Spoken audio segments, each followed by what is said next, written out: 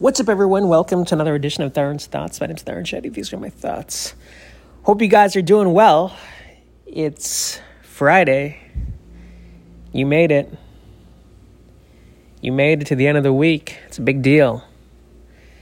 I mean, I think anytime you go through a week, Friday especially, it's a big event in people's lives. They can start drinking. Orgies. I mean, I don't know what you guys do on a Friday, but my Fridays consist of waking up early. I woke up early. I wrote a bit. I've been reading this guy, Chuck Palahniuk. Am I saying his last name right? He wrote Fight Club, and I really like his stuff.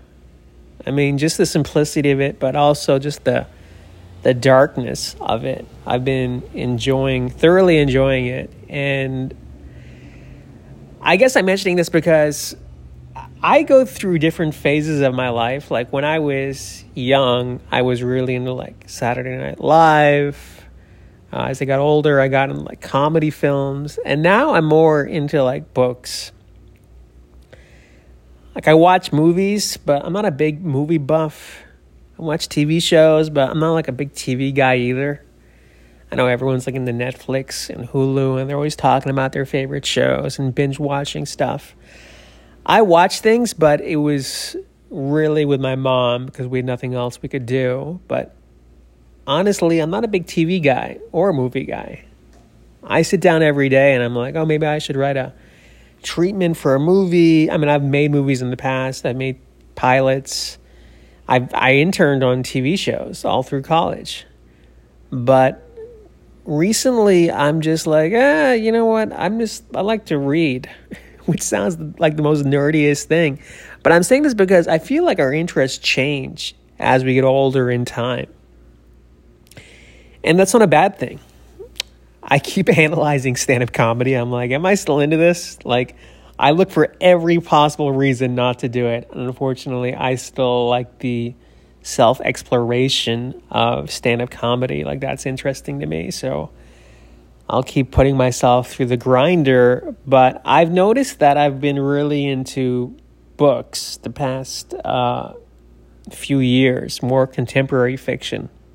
Like the old shit, forget about it. I mean, it's so boring to me, some of these old authors. But I like there's something honest and authentic about fiction that I really like, which I don't know if I appreciated when I was in high school. I think like most kids, teenagers, I read because I had to. I was a good writer. I took classes, like AP classes in English and stuff, but I never really liked it. I just kind of did it to get into college. But now that there are no stakes involved in that, I'm literally just like spinning, and everything I do, it's like, who gives a fuck? I just kind of do things that I like to do, and I like to read, find different authors. It's almost like a glimpse into their head, and being a writer myself, I know how hard it is to put words onto paper. Every morning I write, and it's such a battle to sit down and just, okay, here we go. And knowing how much more I have to write to finish this book that I'm working on, it's like, don't even think about that. Just go day by day, chip away, and I'll have a book done in 2 to 3 months, right? And it's not like I have the pressure of working a day job and going home and trying to crank out pages. Like, I really have no excuses. It's like going to the gym. Like, I have no excuse not to go to the gym. If I blow up to 400 pounds, that's completely on me. In fact, I was watching this interview yesterday with James Buster Douglas, some old interview.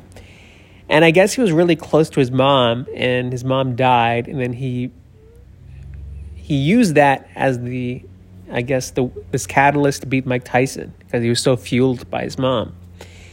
And then the next fight, he was overweight, he lost to Holyfield, he was depressed, blew up in weight, and he talked about like not having an anchor there. And I was like, man, that could easily be me if I don't watch myself, because sometimes I'll start like just chugging Baileys or something, and I won't go to the gym for a few days, and I'm like, what am I doing? I got to snap out of this.